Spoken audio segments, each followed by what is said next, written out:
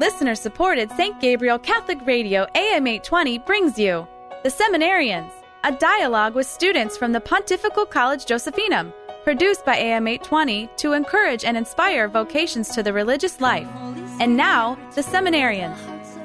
Welcome to The Seminarians Show. I'm Gordon Mott from the great Diocese of Columbus, Ohio, batting for the home team.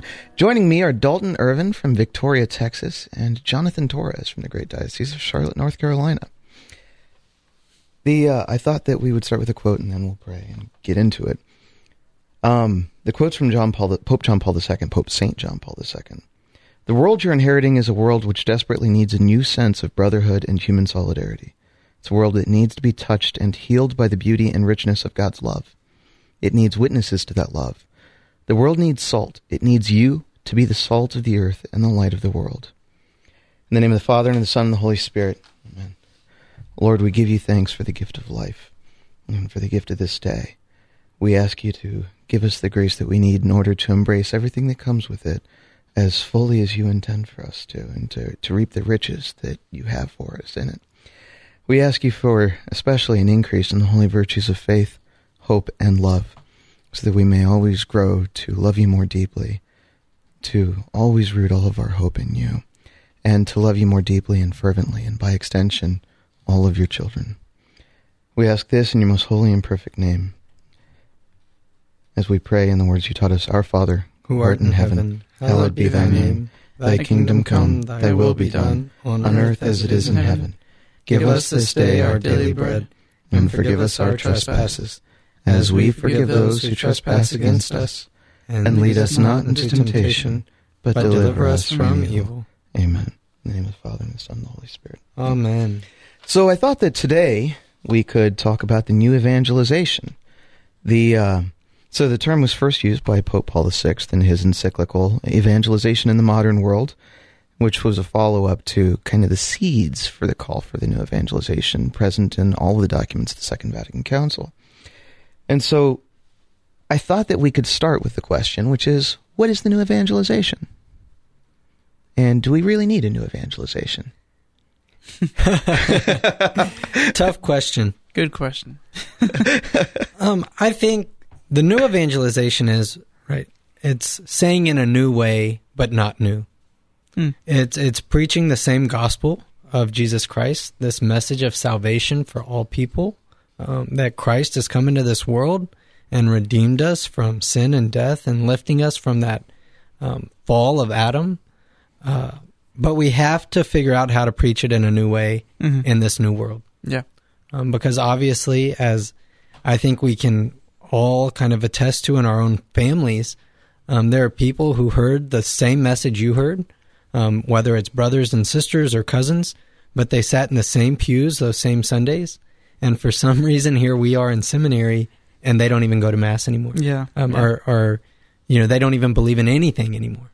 And so the new evangelization is this attempt to preach that same message, but in a new way.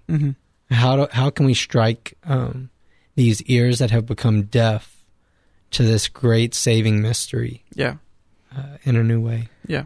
Well, there's definitely a lot to kind of take out of that lived experience, right? I mean, so a recent survey, which is actually a survey of surveys, it's been going on 25 years now, by a Catholic researcher named William D'Antonio, found, among other things, that only 23% of U.S. Catholics attend Mass once a week, while 77% of them proudly self-identify as Catholic. And so there's a real disparity, right, between, this idea of living a Catholic life versus, I'm Catholic and I'm proud of it. So, I suppose, and I suppose a lot of that has to do with kind of a lack of good, solid catechesis, right?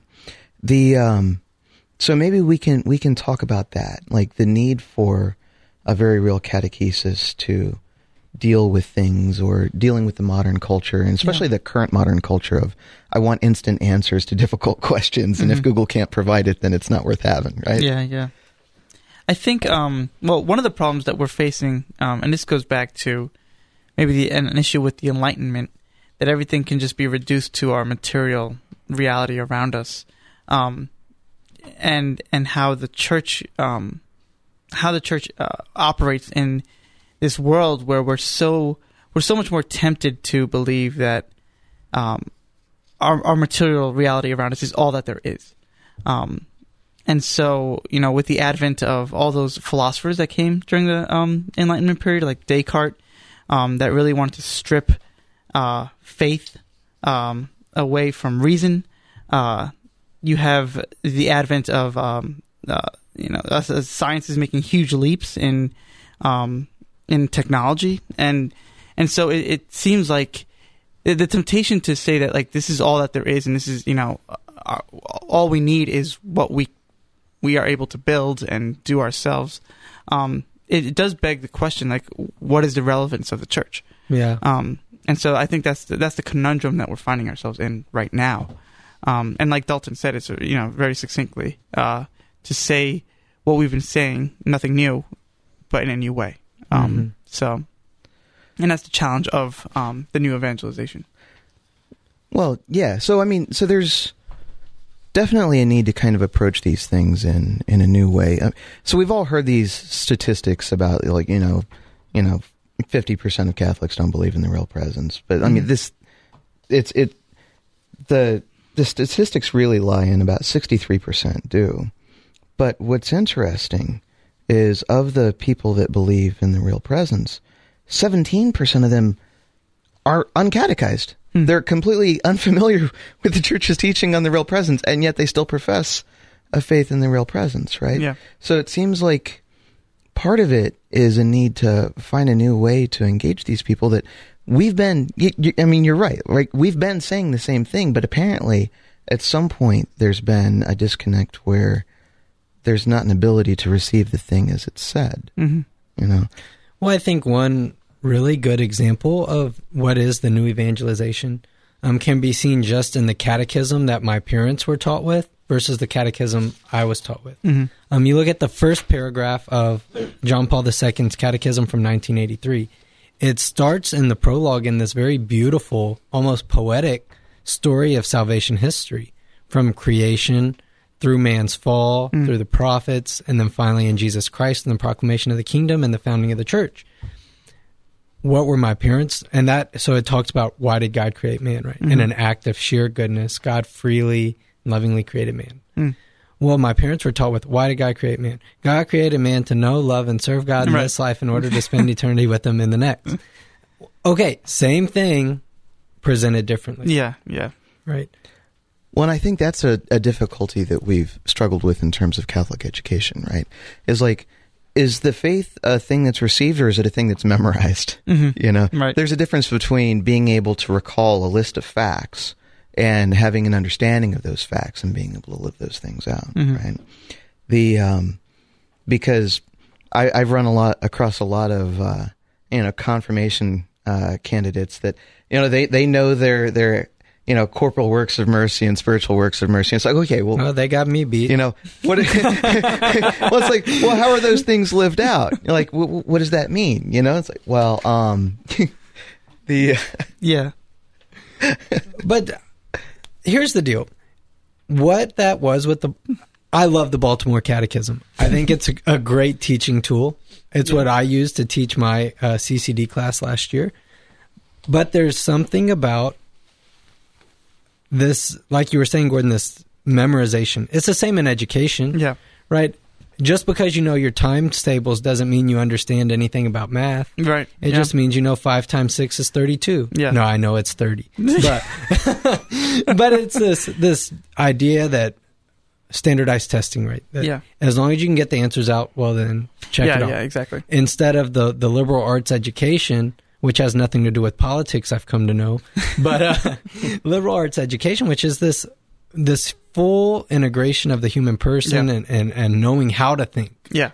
Not what to think, but how to think. Exactly. And that's the age-old distinction that Socrates makes, is just the difference between true opinion, like 2 + 2 = 4, and true knowledge, understanding how 2 + 2 = 4. And I think that's what the new evangelization is not necessarily the dogmas and the facts, not necessarily the corporal works of mercy or the spiritual works of mercy, which I do know what they are, but it's the why. Yeah.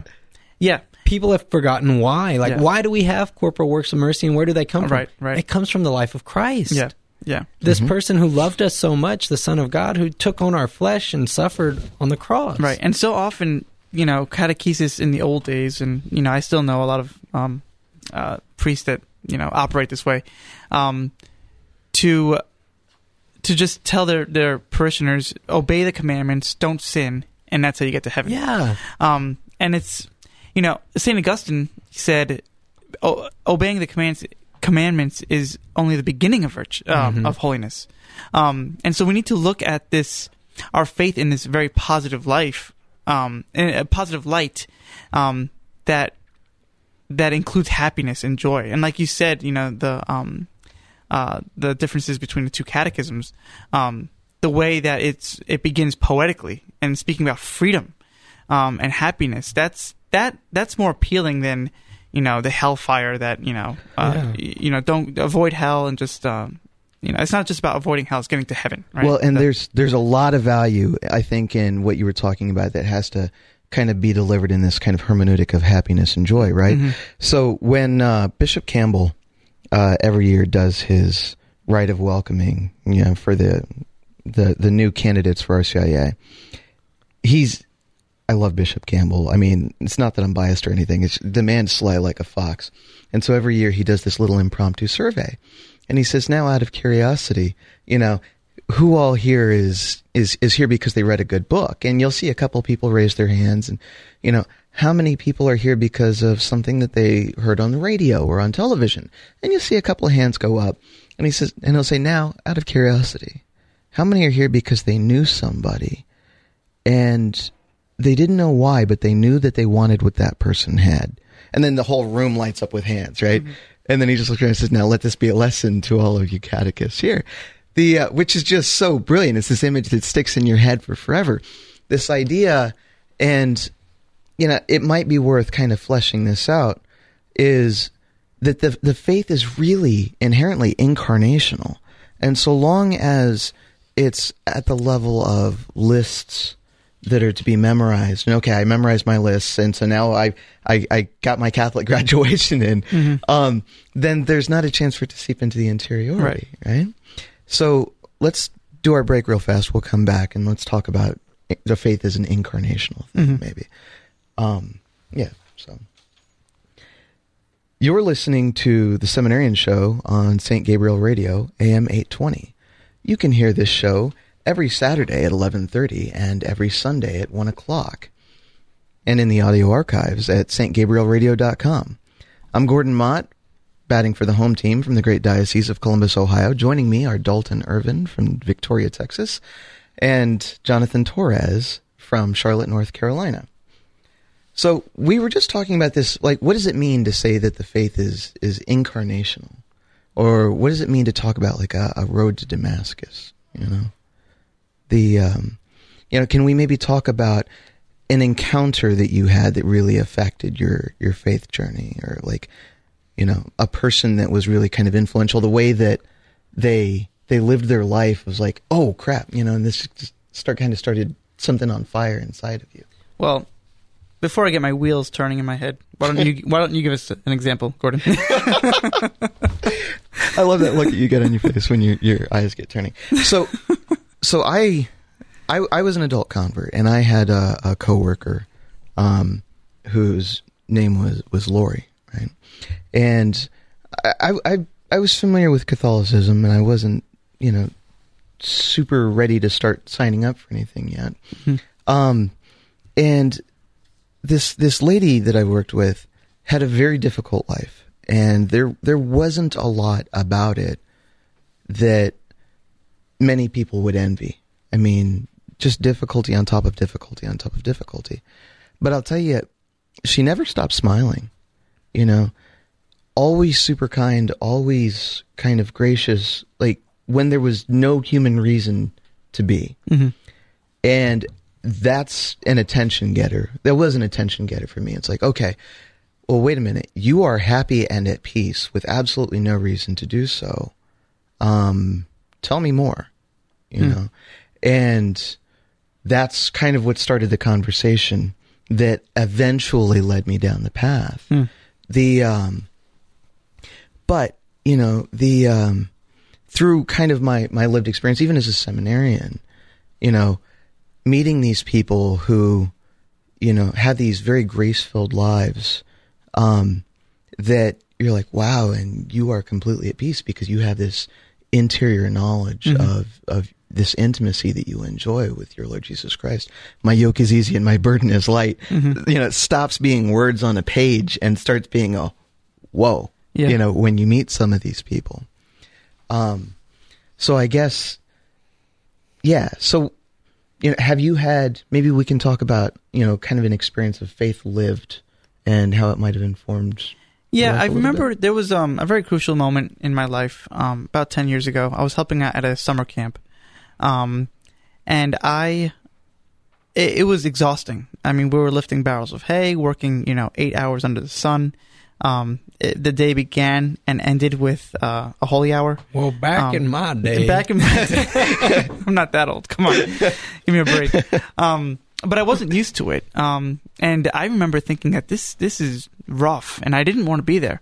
But I remember when we had our first group of campers come in, we served them throughout the week, and when they left, all the volunteers, we had a bonfire, and it was about 1:30 in the morning. And I just remember looking at all these faces that were so happy and energetic, even after they worked so hard and so long.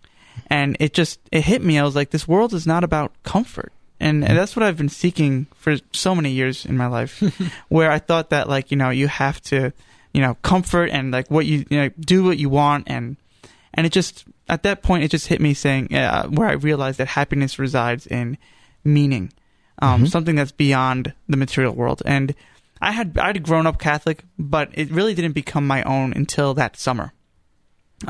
Serving in service, and being around people like me who were also growing in this way, where we were just finding joy in things that I thought I could never find joy in. And so that was a little bit of my story, and how, you know, it is interesting how it's with others, you know, the example that other people lead, and the, you know, sharing struggles with other people, that we really come to grow in our knowledge of our Lord. So, yeah, and I think a lot of our witness is, you know, kind of going to boil down to these sorts of encounters, or our ability to kind of be receptive to these sorts of encounters. Yeah.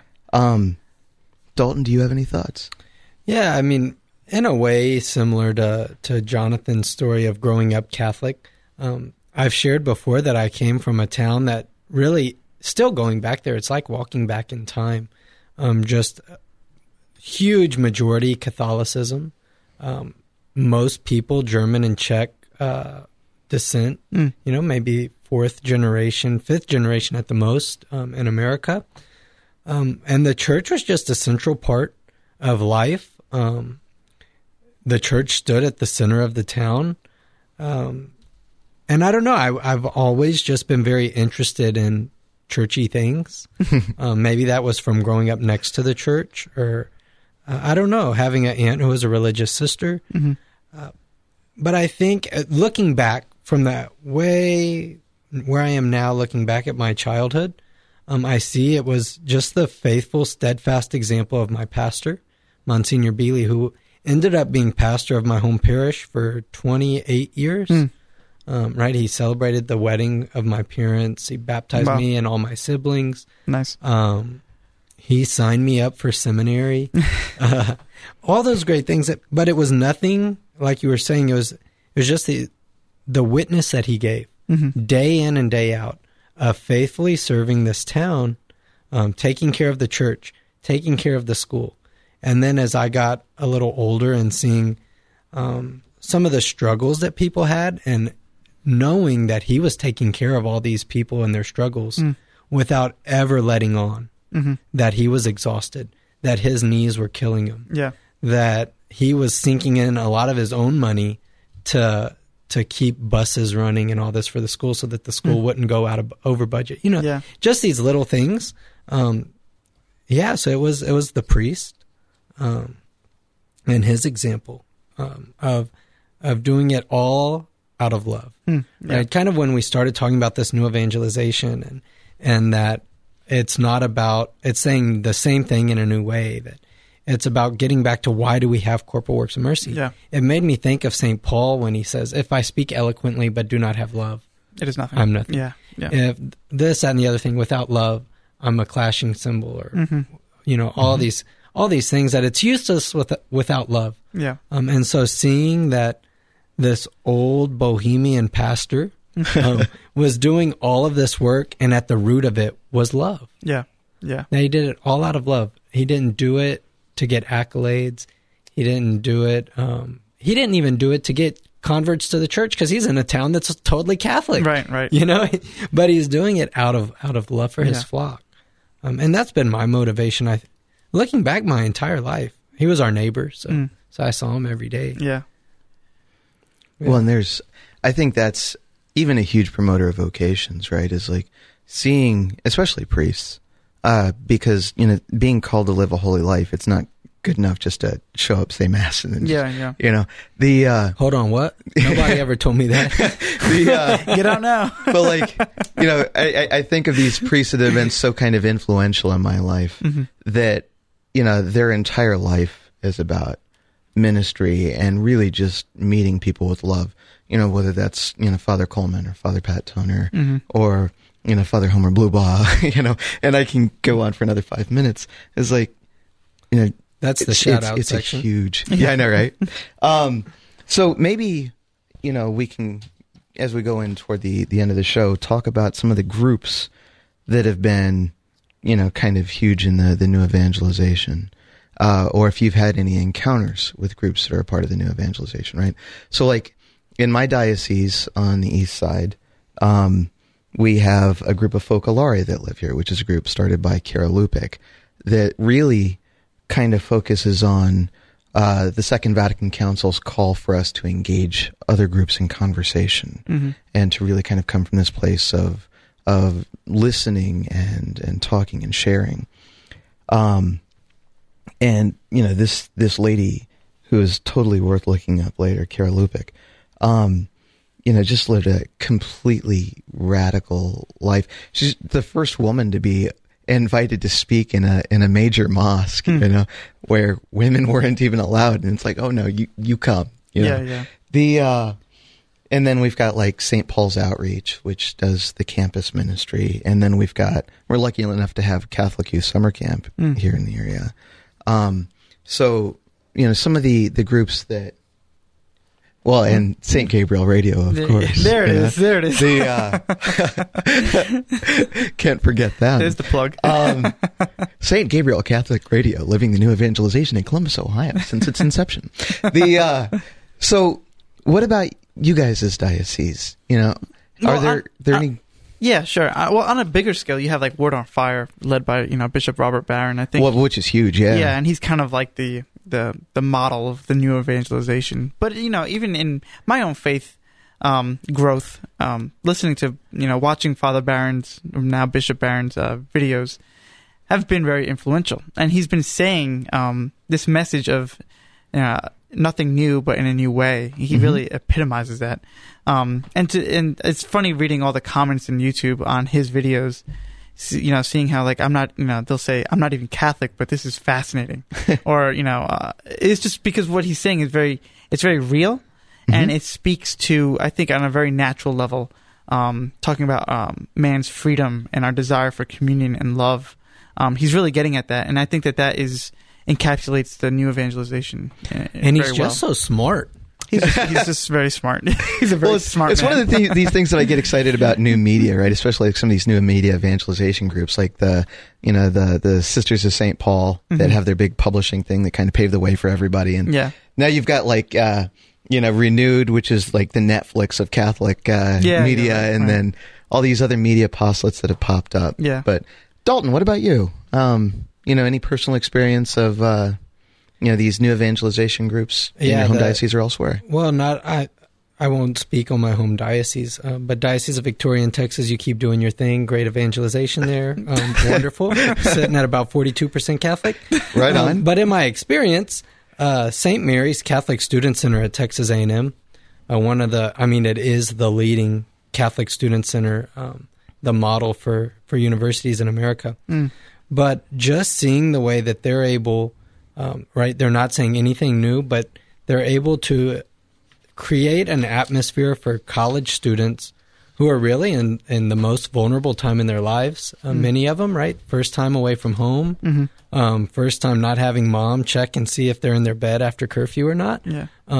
Right. So just this moral chasm that they're able to fall into.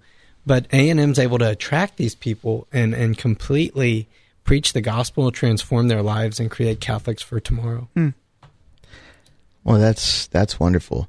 So, as we're wrapping up the show, do you guys have any closing thoughts? Or all right, well then, let's wrap this up with a prayer. In the name of the Father and of the Son and the Holy Spirit. Amen. Amen.